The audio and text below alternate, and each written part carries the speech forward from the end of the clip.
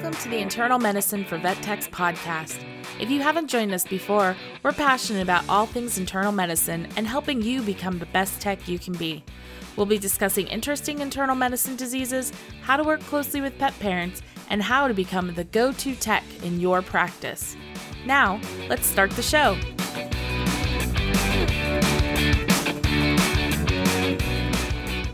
Hello, everybody, and welcome back to the Internal Medicine for Vet Techs podcast. Thank you so much for making a commitment to learning and hope everybody is doing well. I am your host, Jordan Porter, joined by the fantastic, friendly, and funny Yvonne Brandenburg. Told you I was keeping it simple. Simple, but they're good words. I'll take them. F was easy. I know, right? I didn't even need to Google anything. Seriously, some of the letters I'm like, oh boy. Yeah. It's because I'm not a human thesaurus. Yeah, definitely not my strong suit right there. It's not, I mean, I'm not too bad, but I definitely don't have just a bunch of words for each letter of the alphabet. So it would be pretty amazing if you did. You just like throw people off and every day use a different word for the same thing. Right? Oh my gosh. Someone's like, yo, how are you doing? And you're like, I'm doing exuberant today. I'm doing exuberantly today. Yeah. Oh my God. People be like, okay, don't hang out with her. Yeah. You're annoying. Oh my God. I'd be like, what? Don't you love my funny quirk? And they're like, no. So we do have a little bit of a shout out. Thank you, Liza, by the way. Thank you, Liza. She recommended the podcast in Vet Tech Nation. So that was pretty cool. Whoop. I love when I see the actual recommendations by other people. So we don't like self-promote. Yeah, because I always feel weird about that. Yeah, I would rather other people promote us than us like self-promote ourselves on other pages because it makes me feel weird. Yeah, I'm also bad about promoting us on our page. So, there's that. Yeah. I keep forgetting to do it. Dang it. It's been a little busy. Yeah, I'm just sorry. This is like a little bit of a fun update though. The She Shack is almost done, which is going to be the Internal Medicine for Vet Techs West Coast office. And I bought paint yesterday, so I think in the next couple days paint will actually go on the walls, which is super exciting. And I have my computer that I just got this week, and I have a desk that needs to get put together. But then once that happens, things are gonna be. I'm gonna be so excited. I'm gonna have space.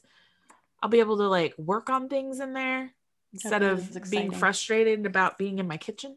Right. So Matt was looking at a new house yesterday. That is like our dream house, and it's like an hour away from where we are now. Oh wow. But would be totally worth it, like for this house. Yeah. Like it is our dream house, and it's huge. It was 3,600 square feet. Holy crap. And I was like, dude, I could have an East Coast office. You totally could. Oh my gosh. It was huge. It had a dock, and it was like on the water, and it had like the dock was at like, dude, a pristine fishing spot. Matt and I were looking at the pictures. We're like, oh my God, think of all the redfish we could catch right here on this bend. And the colors were like, dude, us. Like this house was like painted bright colors, and I was like, we wouldn't even have to repaint the walls because they're already stupid bright blue. And nice. Matt and I are like, this is amazing. That's Jordan so crazy. Just needs to work consistently now for the next couple of months. It's been 2 weeks. I worked consistently for 2 weeks. Nice. Good job. Yeah. Well, I'm not going to get COVID again, right? Well, I mean, I could, but you could, but hopefully not. Ooh. Yeah, it's pretty rare. Yeah. Kevin got his vaccine this week, which is crazy because I was listening to our episode last week where we were talking about the one vaccine, the one shot, and not knowing about it. Well, so that's what Kevin got. That's what Kevin got. Yeah. It was funny because he got like a email from, I don't know if it was from the county or the state or whatever, because he had signed up for this My Turn thing, which would Mm-hmm. tell him when he's eligible. So he got the email, and like we immediately called our like primary care Yeah. doctor, like Kaiser, and sat on hold for about 30 minutes. But then he like talked to the person, and she was like, "Oh yeah, you qualify." She's like, "Do you want to schedule your appointment?" And he's like, "Sure." And so she's like, "Okay, well, we have one today at 2:25." Now, mind you, it was 1:40 when we made this phone call. So he was, and she's like, "So we have one at 2:25, or we have one tomorrow." And he's like, "I'll do it today." And like, she's like, "Do you need a reminder email?" And he was like, "No, it's in 40 minutes." So literally, like, we had been in the middle of working on like drywall stuff. And so we're like, drop everything, like go to the doctor for his vaccine. And he comes out and he's like, "Oh yeah, no, I'm done." I'm like, "Okay, did you schedule your second vaccine?" And he was like, "Nope, I just got the one." And I was like, "What?" So yes, apparently the Johnson and Johnson is a one-time, just one vaccine. There's no follow-up vaccine. So for you, Jordan, Yeah. that's the one I would recommend, the one and done, instead of the series of 2. I've asked about it, and my office manager still recommends the 2. So similar story. Matt texted me and he's like, "Hey, Kroger's throwing out some doses." And I said no to getting mine. And I was like, "Why?" He's like, "I'm just going to wait a little bit." I was like, "Okay." I was like, he's like, "Well, do you want yours?" And I was like, dude, I was on the fence because I was like, should I wait a little bit longer until like I'm more fully recovered from COVID? Like, because you're supposed to wait 2 weeks. Like, you're not allowed to get the vaccine if you've had COVID within 2 weeks. But I had just hit like the 2-week mark, like the day before that I had tested negative. So I was like, so I called my office manager and I was like, "Hey, I have the option to get vaccinated like now." And I was like, because your office manager is the epidemiologist person, right? Yeah. So long story short, I didn't want Kroger to throw away any doses because I was like, dude, what a shame. Like, so I went over and I got my vaccine and I was fine. I got a rash, which like, I'm not overly surprised about that. Like I got a rash because just with lupus and stuff, I get rashes like pretty easily. Was it immediately after, or was no, it was like the next day I saw this rash like on my arm around my injection site. Okay. But it was almost gone by the end of the following day. And then like, so I told the pharmacist dude at Kroger and I was like, "Hey, I have some employees at work who are also still looking to get the vaccine. Like, if you're going to throw out any, like, please let me know." I was like, "I have 2 employees who just want, like, we're all ready to just get it." And he's like, "Okay, well, do they fall in the criteria?" I was like, "We're healthcare workers, kind of depending on which state you ask." He's like, "Good enough for me." And I was like, "That's awesome." Yeah. So he called me the next day. So I got my vaccine on Thursday and then he called me Friday and he was like, "Hey, I have a couple vaccines expiring at 5 today. Can you send your coworkers over?" And I was like, "Yep." And it was like, I think it was like 3:30. So I was like, "Alicia, you go right now." And then I was like, "And Rachel, you go in about 10-15 minutes." I was like, "Let's finish up this patient and go." Like, oh, that's cool. Good for them. Because it was only down the street from my work. So I was like, bye. That's really cool though. That's it's such a it's so frustrating that places are having to throw some out. I know. Like I get it. I get why it happens, but it's frustrating that that's even a thing when there's so many people who want to get vaccinated. You know. And that was something that one of my coworkers had said was, you know, that there are places that you have to throw them out, and that if you like talk to them towards the end of the day, or just sometimes just show up or get put on like a wait list or something like that, that you might be able to get it that way. And I was like, wow. Yeah, because they're already drawn up and stuff like that. And basically what they do is like they have an allotted amount for the day. Because Matt was telling me this. He's like, "We get an allotted amount for the day, but of course we have like no-shows who just don't come and get vaccinated. So by a certain time of day, he's like, because we have to throw them out at a certain time. Like mine expired at like 4:15. So I went over and got mine at 3:30 and I was like, okay. Right. You're like, "I'm good." Yeah, dude, my coworker, because it was a Friday, like I was trying to get her out, but theirs expired at 5 and I got her over there at like 4:40, I think. And I was like, "I'm so sorry." That's crazy. I know my parents, they went to so we live in the San Francisco Bay Area, and they went to the Oakland Coliseum, which is where like the A's play and all this stuff, right? Mm-hmm. And they have like a huge vaccine like site there, and my parents were like, there was 12 rows of cars just like waiting to get vaccinated, and I was like, geez, it's an insane amount of people like in one spot to get vaccinated, but yeah, whatever. Definitely. Yeah, and I'm definitely not pushing for the people who don't want like feel comfortable getting vaccinated to get vaccinated. Like I'm still not like 100% comfortable with getting vaccinated. Like yeah, sometimes I think about it and I'm like, but I would like some normalcy back in life. My boss was like, well, technically if we're all vaccinated, then we only have to wear masks when we go out to greet clients. And I was like, done. I know. Yeah. It's cool because like so last time we talked about it was just me and my best friend. So now it's me and my best friend and my husband. So the 3 out of 4 of us are vaccinated. So last night we hung out and we were like, now we just got to get your husband vaccinated and we'll be good. And he's like, I'm trying. And I joked because like one of the criteria is like BMI above 40. And I was like, you just need to gain a bunch of weight. Right. And he's like, nah, that's cool. Yeah. Matt's definitely still hesitant just because we just had COVID. And then like, apparently I'm just going to push the limits because I'm like, yeah, I just recovered from COVID and I'm in a mild lupus flare. No big deal. But like, oh my God, seriously. But I was desperate. Yeah. It is. It's one of those things like, yes, it's not 100%, but I will take any percentage of coverage over none and everybody freaking out. I mean, I figured I've had COVID now, and now I'm going to have like be fully vaccinated by the end of next month. Like, I'll be good. Yeah. And then my boss always like drops me down a peg. He's like, well, there's new variants all the time. And I was like, can you just let me like not worry about something for a day? Like, yes, there's variants, but I mean, just give me a day. Yeah. I mean, it's coronavirus, right? Like I giggle and I'm like, as long as I don't get FIP, I'm good. Yeah. That's what I was telling Matt. I was like, would you feel more comfortable if I told you it was like the canine vaccine? And he was like, yeah, probably. I was like, okay. Right. So, I'm going to be a cat, not get FIP. That'd be great. Yes. We should probably dive into the episode. It's like, we were so sick of talking about COVID and now it's like, let's just talk about the COVID vaccine. Well, I think we were just like, we're not going to dive into that, but it's like, it's been a year. Like we can't not talk about it. Like it's been a year. Seeing all these memes on like Facebook about how it was like 1 year ago today that we were introduced to Tiger King and all that stuff. And I was like, oh my God. Oh God. It's like really? what saved us. Yeah. It's what saved us when lockdown first happened. Yeah. Wow. What a messed up show. I think I watched like half an episode and I was like, okay, cool, done. Yeah.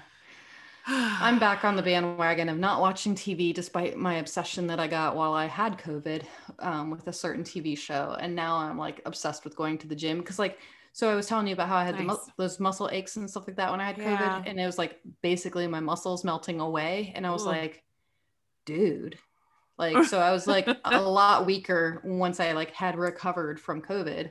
And so like my OCD kicked in a little and I was like, I got to gain this back. And so I went to the gym 5 days this week.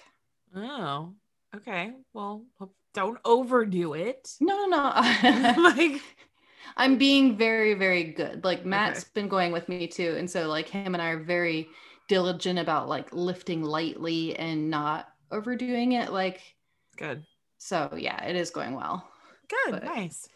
Yeah. So good old OCD just getting me back in shape. So well, that'll be good because we could talk about that during the health episode too.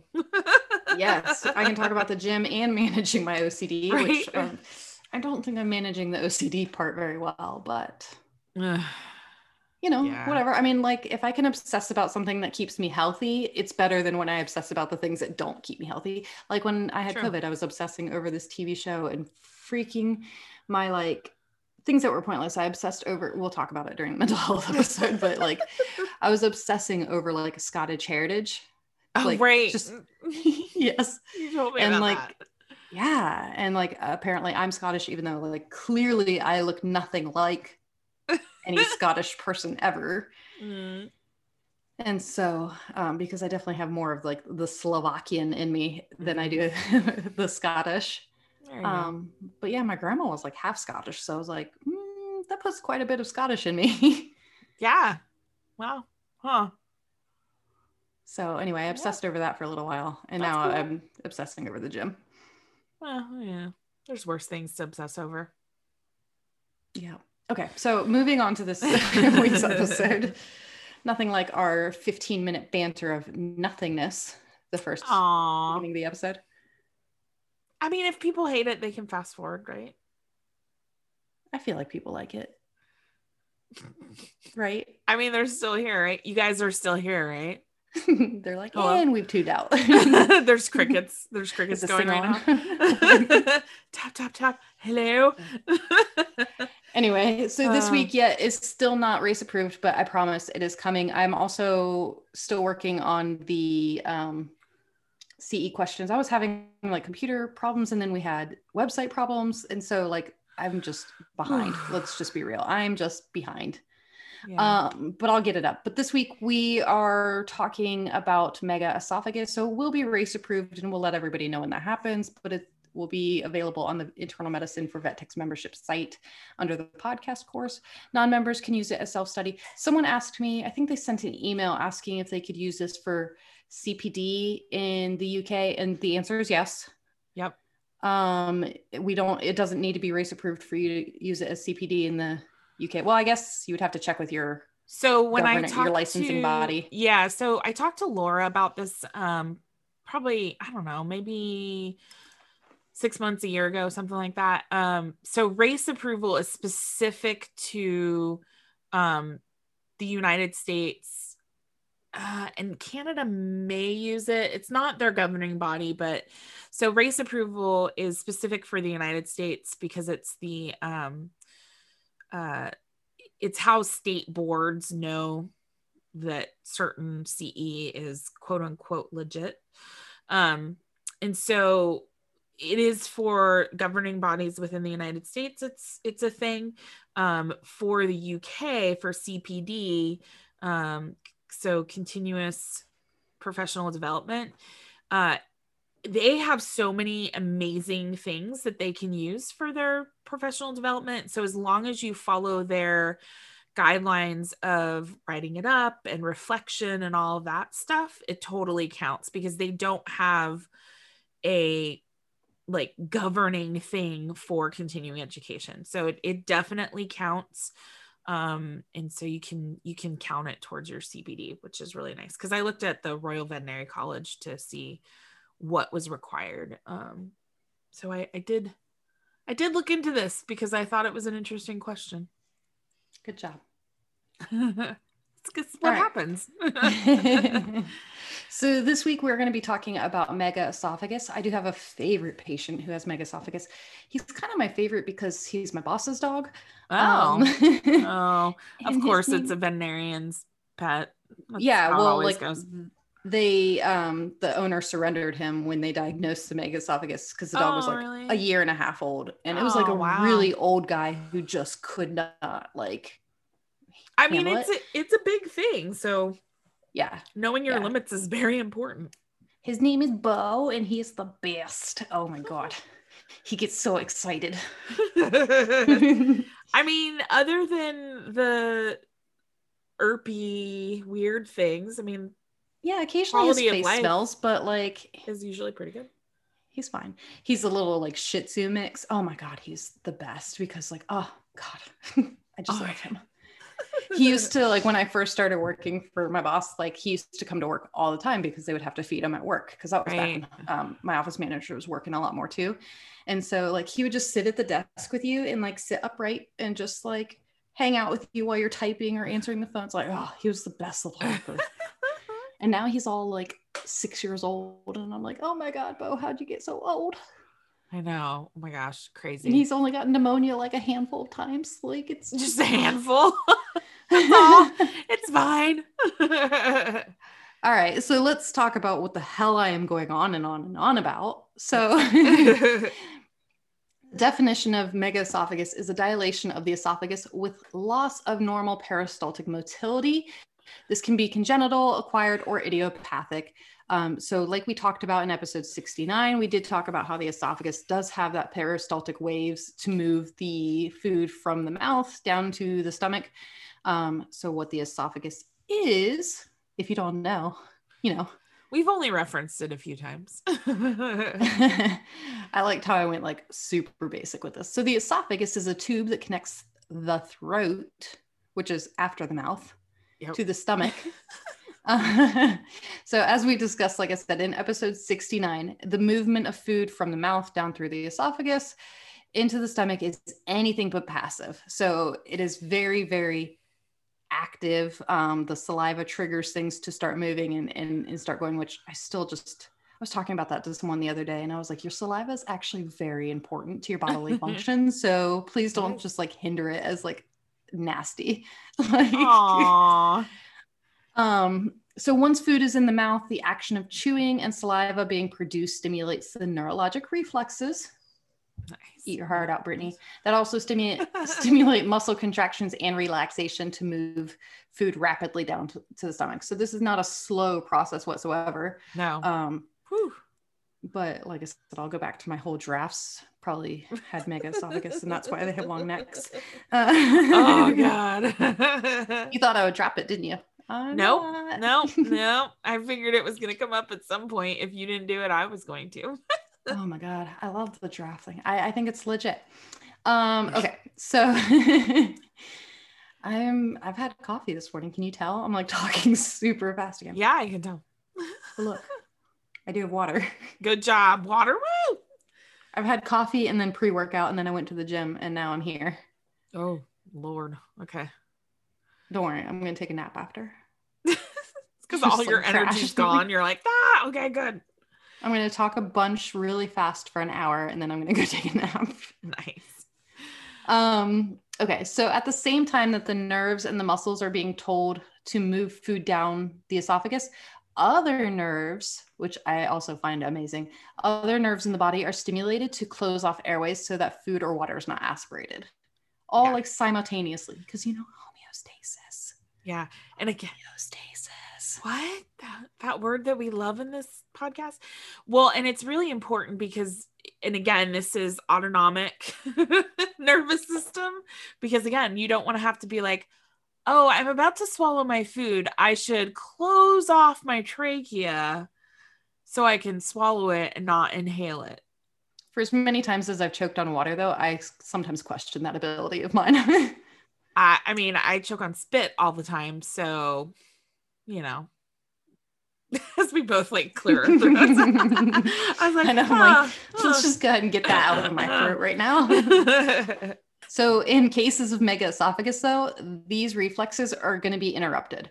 So this can be caused by either disease of the esophageal tissue or nerve disease, which blew my mind when I wrote it, because I was like, duh. Mechanical, like, of course or electrical. Could be. Exactly. Yep. But of course, like my brain's like, no, it's only mechanical. But no, you hush, Jordan. Like it can be either. Well, and I think that's important to remember, is that, that's part of the reason why we talk about it in myasthenia gravis, because you've got the nerve part of it, really, and that's part of the rule outs, right? When we have megaesophagus or when we have myasthenia gravis, like, do we have megaesophagus?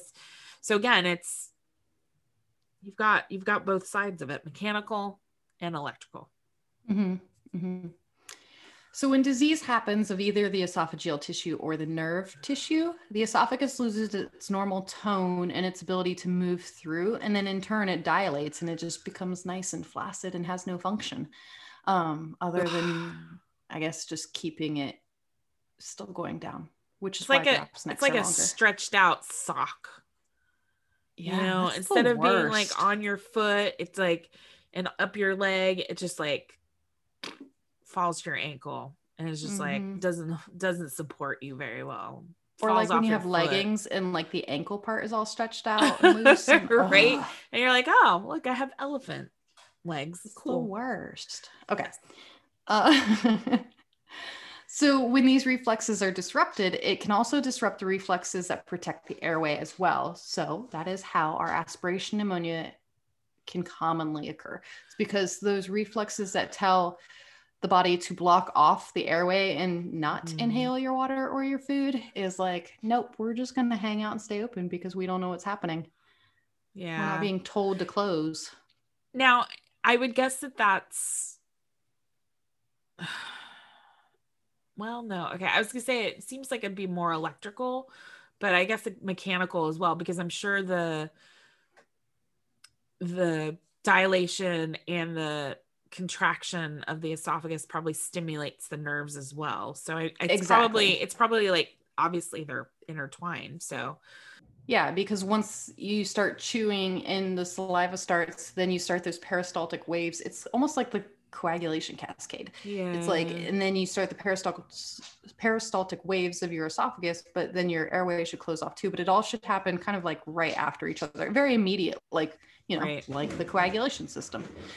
So in our congenital cases, it is thought that megaesophagus occurs due to incomplete nerve development, which same thing, kind of like blew my mind. I was like, well, that makes total sense because like what kind of esophageal disease really could occur in like a very young puppy?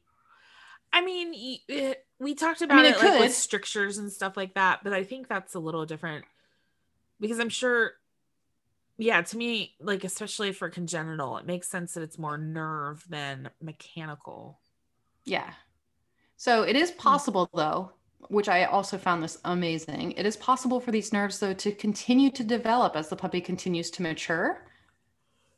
So it is possible that's crazy that you could have like a congenital young puppy with megaesophagus, but as it gets older, the megaesophagus problems don't tend to be as big of an issue. Like it might still be there, but it's pretty mild. Interesting. There's something also called a vascular ring anomaly, and this is a band of tissue which like it surrounds and constricts the esophagus, and then these tissue bands are remnants of fetal blood vessels, which are supposed to disappear before birth, but sometimes they don't. So what can happen is, even though it's constricting the esophagus, how it causes that, like it causes the symptoms of megaesophagus, even though it's constricting. But because probably before the stricture, it's probably dilating all of that. Yeah, exactly. Yeah. And then improvement can actually be obtained when the band is like surgically cut. But however, in 60% of our cases, though, sometimes there's residual regurgitation. And that is because you have that like dilation that was before that little stricture part. Which has caused issues. Is it just surgical, or is it also, do they consider like endoscopy, balloon dilation as part of being surgical? I think the vascular ring anomaly is only surgical because it's on the outside of the esophagus. Okay. I mean, I imagine that you probably could use a balloon, but like if you were to just go in and surgically just like snip one part, then it should, in theory, open up. Relax. Yeah. Huh. Interesting. So, and then if megaesophagus does occur in our adult patients, it's thought to be either idiopathic or acquired, and usually acquired secondarily from another disease, such as myasthenia gravis, like we've talked about. If it is secondary to another disease, there is a chance for improvement or even resolving if the disease is treated well. Yep. Secondary megaesophagus can be due to, like I said, our favorite myasthenia gravis, systemic lupus erythematosus, polymyositis, hypoadrenocorticism, heavy metal toxicity, so like our lead toxicity, other toxicities such as thallium toxicity. I don't even know what thallium is. I don't either, but I need to look it up. And then glycogen, storage disease, there's neurotoxin-induced cholinesterase inhibition, dysautonomia, CNS disorders, including neoplasia, and then possibly hypothyroidism. Yeah, I remember. It's a lot of diseases.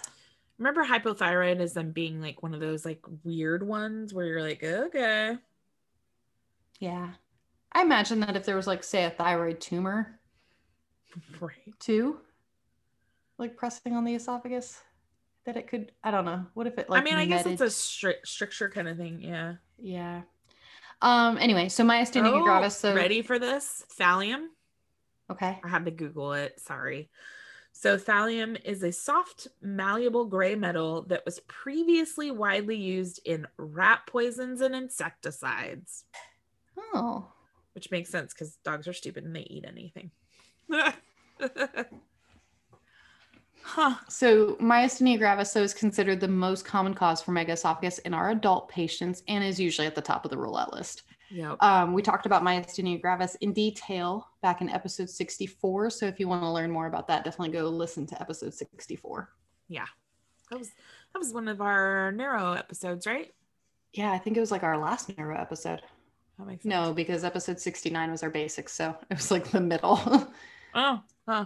Anyways, it was a neuro episode. Yeah, with the lovely Brittany Laughlin. Yes. Okay. So how this presents, it's usually canines that are affected. It's rarely seen in cats, but if seen in cats, it's typically a Siamese cat, Interesting. Which I wonder if that correlates Siamese with cats get everything. Well, that's what I mean. Like, I wonder if you see it in a Siamese cat, if it correlates with like those Siamese that have the just nice nystagmus that's like normal for them.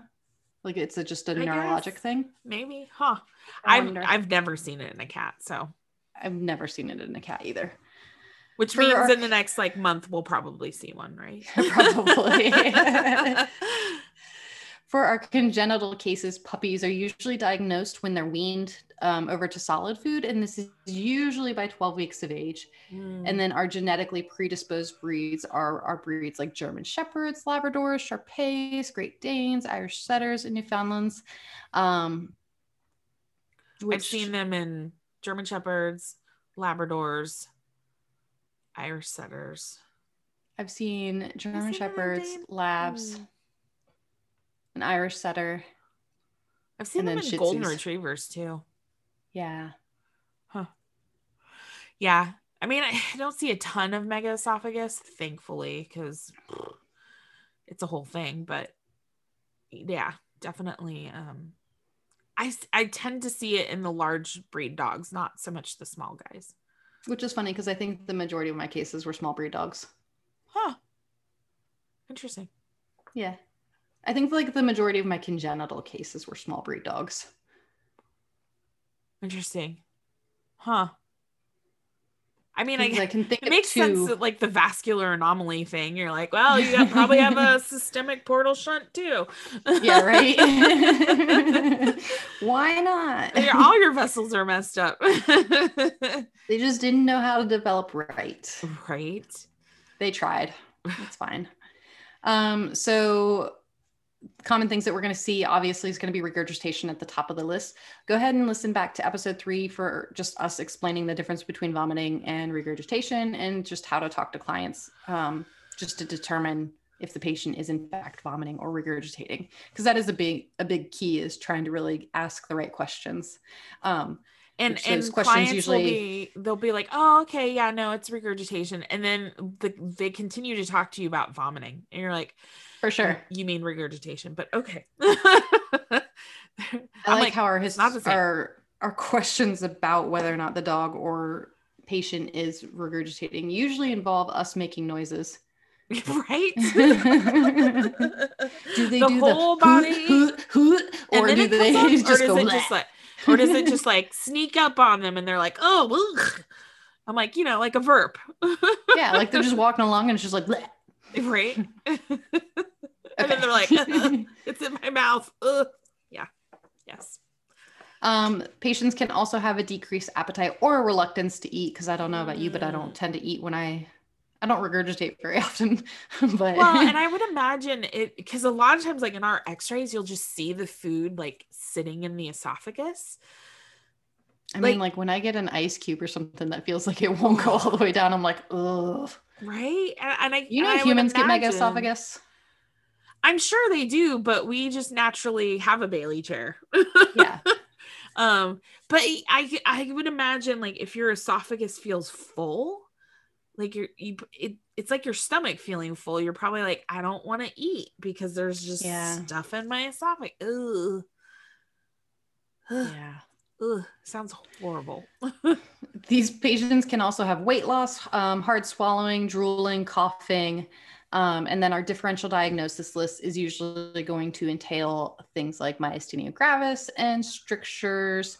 With our strictures, they do have a potential to disrupt nerve function within the esophagus, as well as narrowing of the esophagus causing regurgitation. So that kind of goes back to my vascular ring anomaly. So like it could cause like that disruption of the nerves, but not true megaesophagus, because there's no loss of like muscle function, because obstruction is usually the thing that's causing the regurgitation with a stricture. Yeah, that makes like sense. With megaesophagus, you have a loss of muscle function. With the stricture, you don't. It's like the esophagus is still trying to push it down, but it just can't, so it dilates. Right. It's like an obstruction versus just not functioning appropriately. Exactly. Tumors, of course, because tumors will never not be on the list when it comes to internal medicine, I think. Cancer can do whatever it wants. Addison's disease, because the lack of cortisone production can actually alter the esophageal musculature. However, this is one of those diseases where it can be resolved with treatment. Yay. Yeah, just replace those steroids and then the esophagus is all happy. And it's like, oh, I'm supposed to do this? Cool. Yeah. Of course, esophageal obstruction is also going to be on the list because, symptoms. And then dysautonomia, it's rare, but it does have a 60% incidence of secondary megaesophagus with the disease. This syndrome, which I believe we might actually have on our list of things to talk about, I just don't remember. But the syndrome usually involves total disruption of the entire autonomic nervous system, leading to difficulty urinating, dilated pupils, flaccid colon or megacolon, flaccid anal tone, poor tear production, and then of course megaesophagus, because everything just is opening up. These poor patients. That's crazy. That just sounds horrible. Yes. Dermatomyositis. This is a condition that actually involves congenital blood vessel defects, but in the skin. And this usually occurs in the face and of certain muscles. So the abnormal blood vessels usually lead to like poor oxygenation of the tissues surrounding it, and then inflammation results, and then tissue damage from there occurs from the lack of oxygen. And so what happens is the muscle gets scabs and ulcers, and then it can moderately affect dogs that have muscle damage affecting the facial muscles, including megaesophagus resulting. So the breeds that are predisposed to this wonderful sounding disease is going to be collies and shelties. That sounds horrible. And I would guess we probably don't see it as much as like derm probably. I bet you derm definitely sees it. I'll have to ask my derm friend. Interesting. I don't know if I've consciously seen a dog with it. How's that? No, I don't. Yeah, that's a good point. Like I probably saw like skin stuff and went, not it. Yep. And then of course we have lupus on the list, and then toxins, because why not? Because we talked about it. We did. Thallium toxicity, which is interesting. Yeah. Our diagnostic testing, I'm just going to really skip over our biochemistry, CBC, T4UA. Those should be run just to kind of rule out secondary causes for megaesophagus. If it is true megaesophagus, these can typically be within normal limits, other than maybe some mild dehydration from regurgitation. Yeah. Radiographs can be obtained usually of the neck and the thorax, but what we'll do is like neck view, chest view, abdomen view, right. whole dog, but all separate because we don't do whole dog radiographs. Yeah. And then these can be diagnostic just because you can see that dilated esophagus pretty well, especially if you add contrast to it, but we'll talk about that in a second. So it is recommended to perform a contrast study or a swallow study. And then typically the contrast can be mixed with food. And I like that just because it can make it a thicker consistency. However, we should be cautious with our barium, just because if aspirated, barium doesn't like the lungs, or the lungs don't like barium, I should say. The Right. lungs Yeah. don't like any, especially with megaesophagus. We really have to be careful because we already know that their airway is not as well protected as normal. Right. Iohexol is also a contrast medium that we can use, and it's a little bit safer. So we'll usually mix a little bit of that with food. But which is funny because the food is still a problem. the food is still a problem. I mean, all of the above, anything going in that dog's mouth is a problem. Yeah. Yeah. So it is considered normal, though, for anesthetized patients or excited patients to have air-filled esophagus, which can falsely look dilated. Yes, that's true. I've seen a couple where it's like they have pneumonia and their esophagus looks big, but then once the pneumonia resolves, like the esophagus looks normal. Yeah, and I don't know why. It's kind of like it's because excited of like thing. Yeah, I bet you it's because of the panting and stuff like that. They're just like almost like aerophagic because they're trying to inhale more.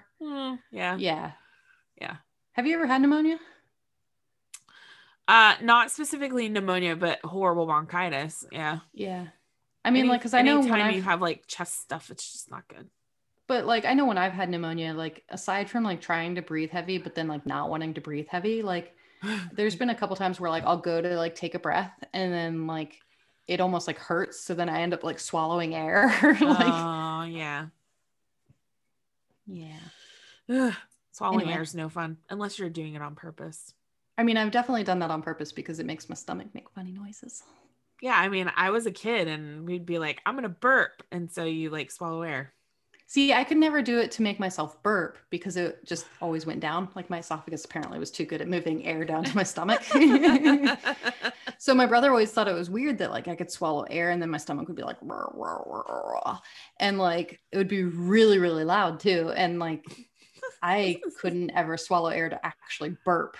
So, which is probably not a bad thing. Yeah, it was great to just fill up my stomach with air. Right. Surprised I didn't bloat as a kid. Like just. Oh my God, could you?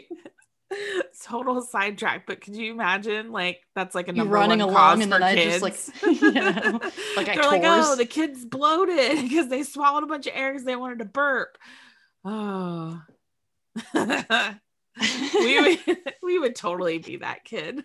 I would 100% be that kid. And then like, it'd be one of those things where I'm like, dude, natural selection, like should have just. We're like, what's wrong with it? Well, don't worry. It's fine. Yeah. My parents would have been like, oh my God. Yeah. I'm surprised, but apparently I wasn't ever active enough when I swallowed air. Right. Like rolling down a hill. Oh my God. Interesting. I wonder if people like get GDV. I wonder if they could, but I think our organs are placed a little differently, right? Because like, I wonder if my spleen was moved over a little bit or moved down a little bit if I could TORS. I don't know. Again, we're not in human medicine, but interesting thoughts. Yeah. Anyway, on with diagnostics. We talked about fluoroscopy in last week's episode, the stricture episode. Yeah, because strictures and megaesophagus. It's a lot of the same diagnostics. Yeah. But fluoroscopy can be used to diagnose like the esophageal dysmotility. So you can see with fluoro that like the esophagus is not moving.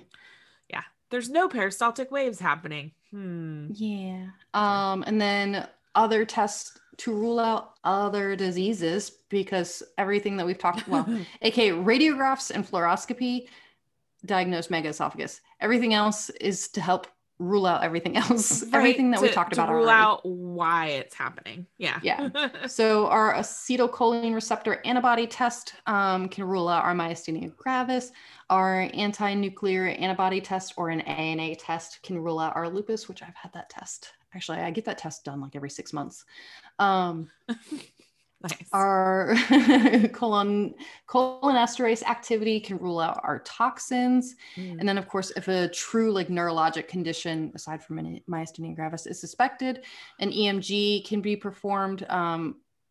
Also conduction velocities and muscle biopsies can be done. Yeah, and we talked about that with Brittany for sure. Like what an EMG and all that stuff is. So definitely go back to the series to kind of talk about that. Yeah. So treatment for these guys, I'm gonna if there's a secondary condition, treat that. Exactly. That's like all of internal medicine. If there's a secondary condition or a primary, treat that, and then other things can get fixed. Exactly. So when we're treating a true mega esophagus, our goals for treating mega esophagus is just to maximize our nutritional intake. And yeah, I was gonna say maximum nutrition intake with minimal volume of thing to get that nutrition in. And then minimize aspiration. Yep. Not every patient is the same when it comes to mega esophagus, like not at all. Right. So we really need to determine if solid or liquid food is better for the patient, or semi-solid, or like meatballs versus true liquid, or all of the above. And I'm going to get into, so each patient is different. Some really do better with solid dry food. I've seen this. Some dogs do better with dry food. So crazy. Some dogs do better with like pate food, where you can really make those like nice thick meatballs. And then other dogs do really well with liquid food. So if liquids are a problem for the patient though, what can be done is water can be given to patients via like ice cubes or gelatin or low sodium broth. But some patients really just cannot, some of our mega esophagus patients really cannot tolerate liquids, including drinking water. So this is where we need to be a little bit more creative, and like you can get flavorless gelatin, and that's how they can get their water intake for the day. Elevated feedings are going to be our primary way of feeding. So these are Bailey chairs or step stools, elevated food bowls, like putting food bowls on top of cardboard boxes, or raised food dishes that are pre-built. But dogs should be able to sit upright and eat. They should stay in that position for 10 to 15 minutes after eating. But again, every patient's a little different. My wonderful Bobo, sometimes like when he has aspiration pneumonia, we keep him upright for a good 20 minutes. But when he's like feeling good and like he's doing really well for a while, he can tolerate only sitting upright for 10 minutes. I'm going to post some links for where you can order Bailey chairs from. And a lot of these are custom made, but there's Bailey chairs, dogsusa.com or baileychairs4dogs.com. And then the other option for some of these patients too is feeding tubes. So esophagostomy tubes though are not useful. We want to bypass the esophagus, and those tubes sit in the esophagus. So these are not useful. So gastric tubes are great because they can bypass the esophagus. However, they do not stop regurgitation because the pet is still going to be swallowing saliva and water sometimes, but it should reduce the amount of food that is regurgitated. And these are like our PEG tubes. I did have one patient, he was like a lab mix, and he had a PEG tube that was just replaced every year. And he still sat up in a Bailey chair though when he ate, even though. Yeah, and I've seen the other thing too, which is funny. I saw this on, I don't know, probably Facebook actually, where especially for a bigger dog, they would put like peanut butter on the window. And so they had to like stand on the windowsill and like slowly lick the peanut butter off so that would help keep them upright. Because again, it's all about using gravity instead of mechanical and electrical stuff.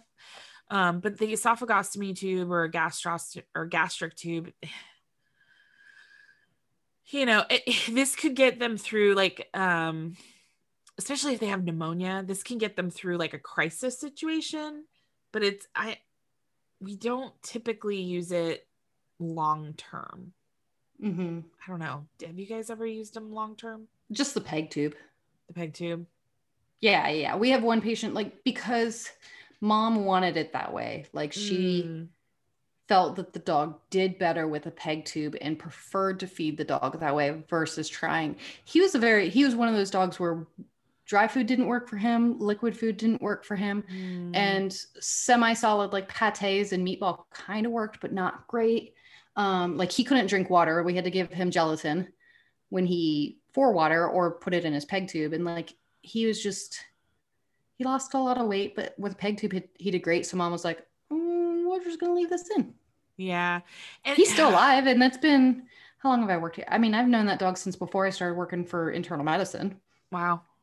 And it was just a fluke that he ended up at my internal medicine place. So you probably saw him for the pneumonia.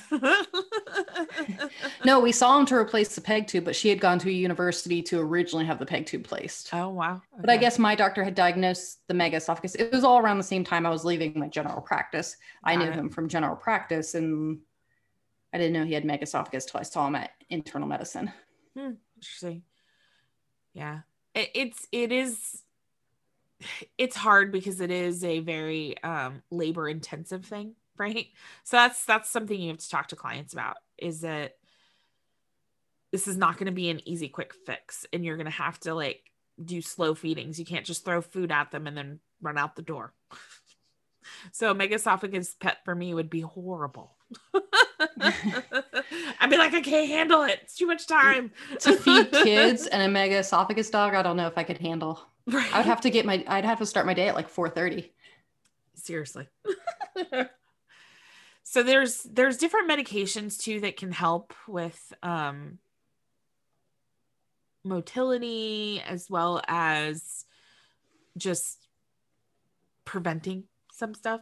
So the first one is sildenafil, which is funny because this is the Viagra. So this is cool because it can open that cardiac sphincter to help the food pass into the stomach more easily. Because again, the sphincter probably is normal, so it has normal function, so it stays closed until it gets told to open. But if you've got some nerve damage, or you've got the food sitting higher up, it's not going to open appropriately. So that, can help with these patients, because they sometimes can also have a sphincter that's a little bit tighter. Well, because it is trying to do its job. Yes. And our mega esophagus, that is very common in our mega esophagus, is to have like a more tightly closed cardiac sphincter. Because if you think about it, if it doesn't have the motility of the esophagus to tell the sphincter to open, then like it's how just would like, it? What? It's just like, no, I'm supposed to not let anything out. Right. I'm doing my job. Lay off. And so Sildenafil comes in and goes, I told you to open the door. Like, right. Oh my God. Like slams his fist. Sorry.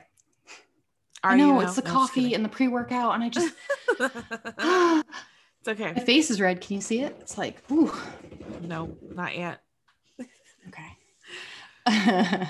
So there's also metoclopramide and cisapride. Now these have the opposite effects of sildenafil to help keep the cardiac sphincter closed tightly in patients whose sphincter might be open. So some of those patients who say you've got nerve damage changes to the sphincter as well. So it depends on where the problem is.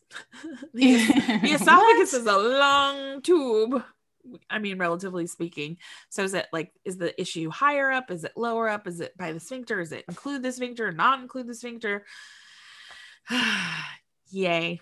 Yeah. And sometimes you don't know until you do trial and error with medications, and sometimes it gets worse and sometimes it gets better.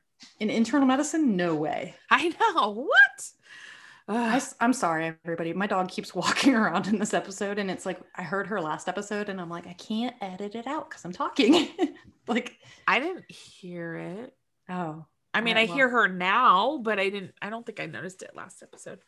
I think you're just hypersensitive to it because it's your dog, and you get mad at her because you're like, just lay down. Just lay down, Zora. She loves me. She's like, but wait, you're talking about stuff. I want to talk to you.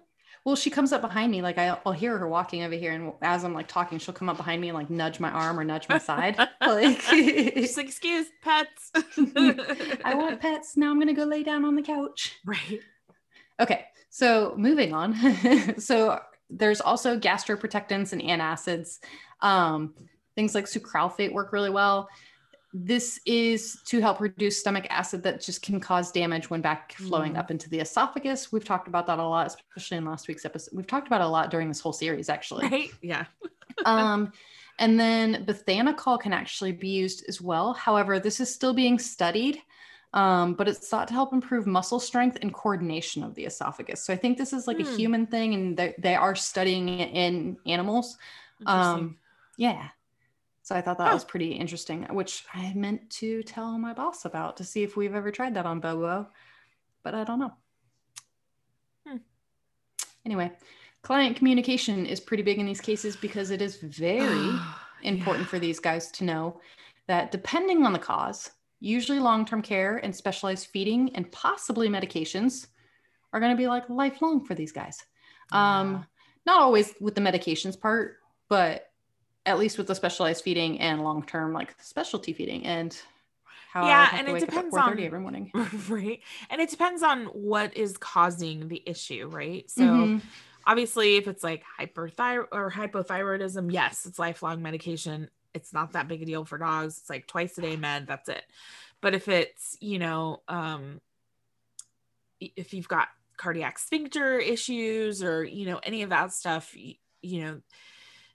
the medication may be lifelong. So the clients just need to know that. But honestly, I feel like the feeding and the water is going to be really the biggest impact, because especially if like they go away and they have someone watching their pets, like they can't just be like, oh, put food down and stuff. It really needs to be consistent. Like you can't slip up, because if you slip up, that's when like aspiration pneumonia happens. So it can be very hard, especially if you've got a dog who's super food motivated too, right? Like, oh my God, could you imagine if Zara had megaesophagus? No, it'd be horrible.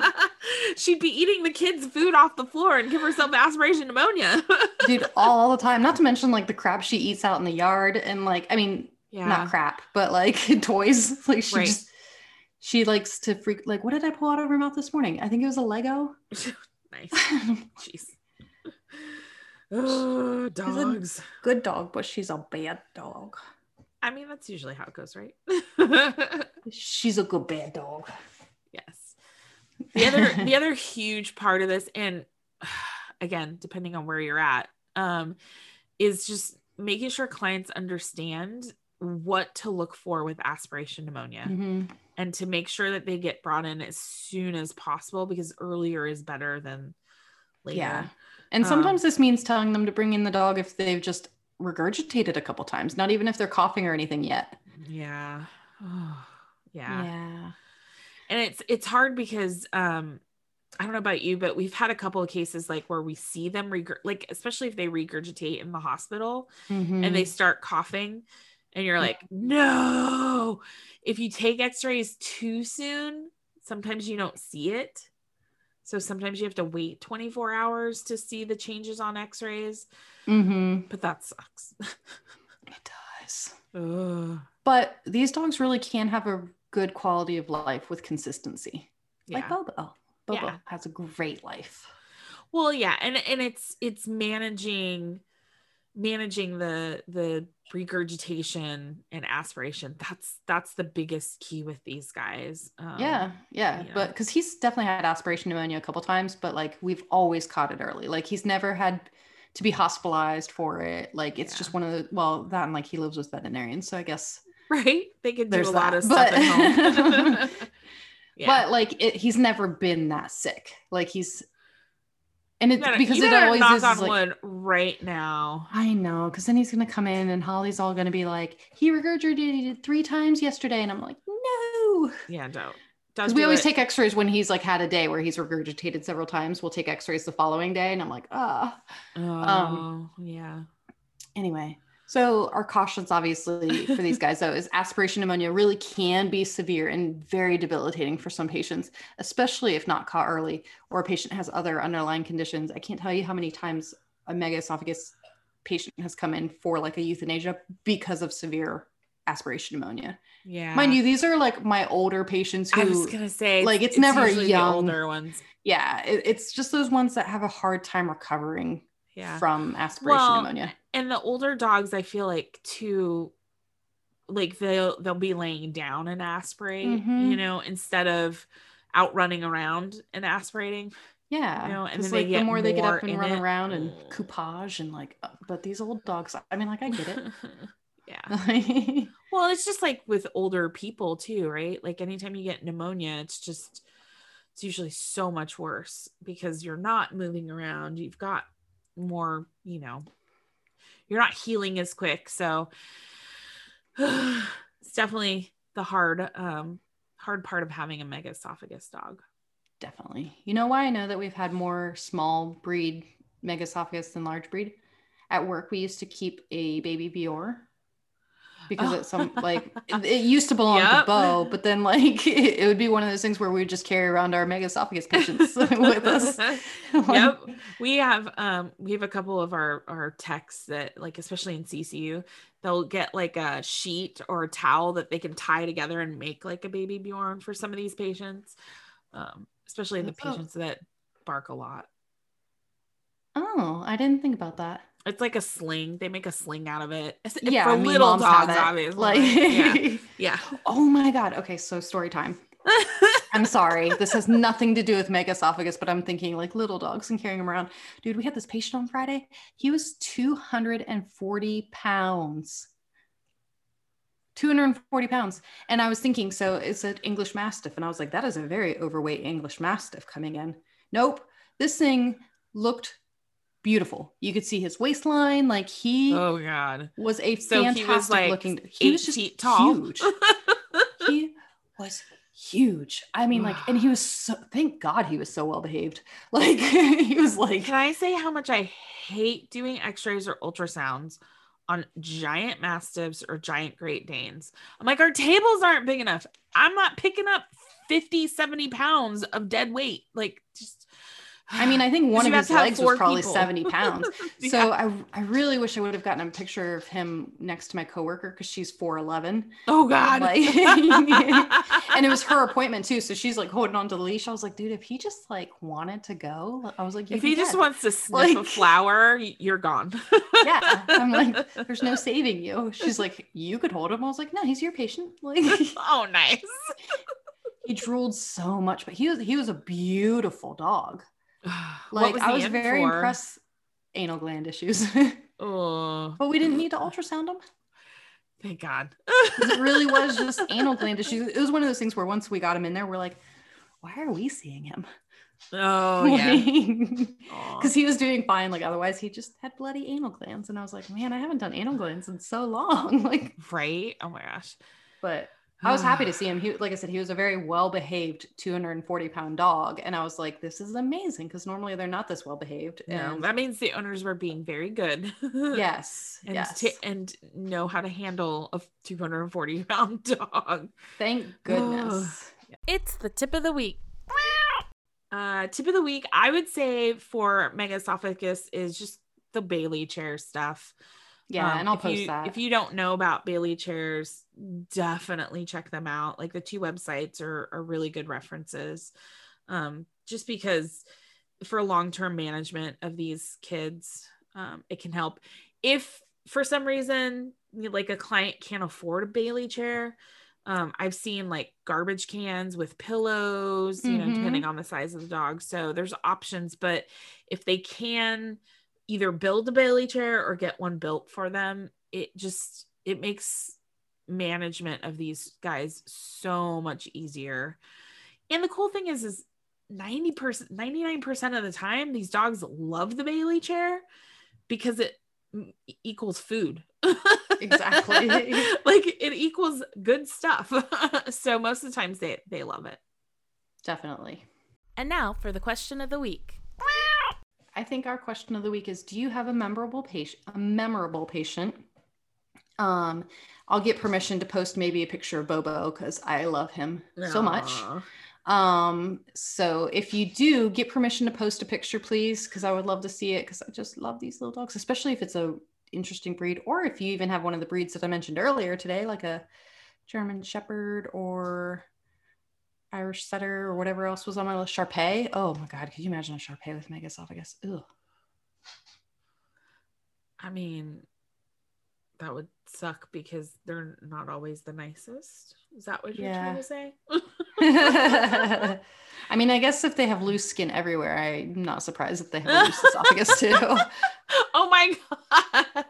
that's why they have it. Yeah, exactly. Oh, nature was just funny. like, you're born this way. That's it. Just loose. Yeah. Oh my God. Well, I mean, technically that's integument, right? Yeah, exactly. Just all Shar-Peis have dysautonomia.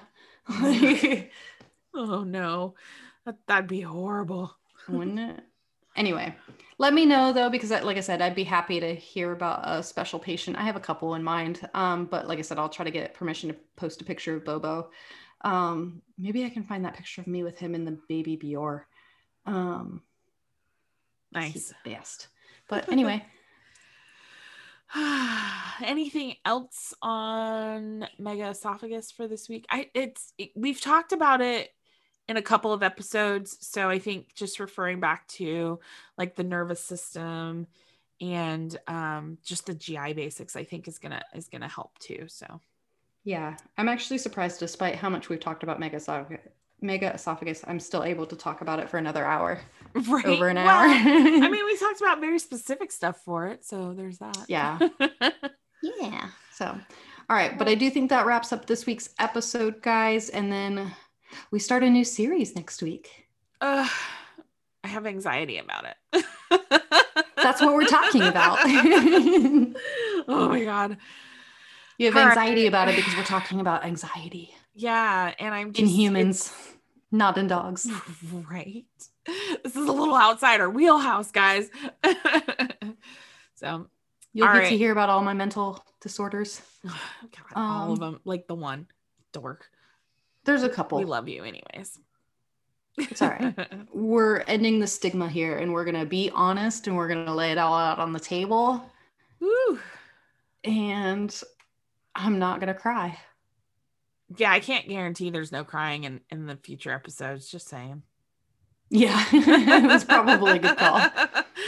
So, all right, guys. Well, let us know if you have any questions about mega esophagus, and then keep getting your learn on, be rock stars, because you guys are all rock stars at this point. If you are in this field and you're surviving, you are a rock star. Exactly. All right, guys. Have a wonderful week, and we'll talk to you soon. Bye.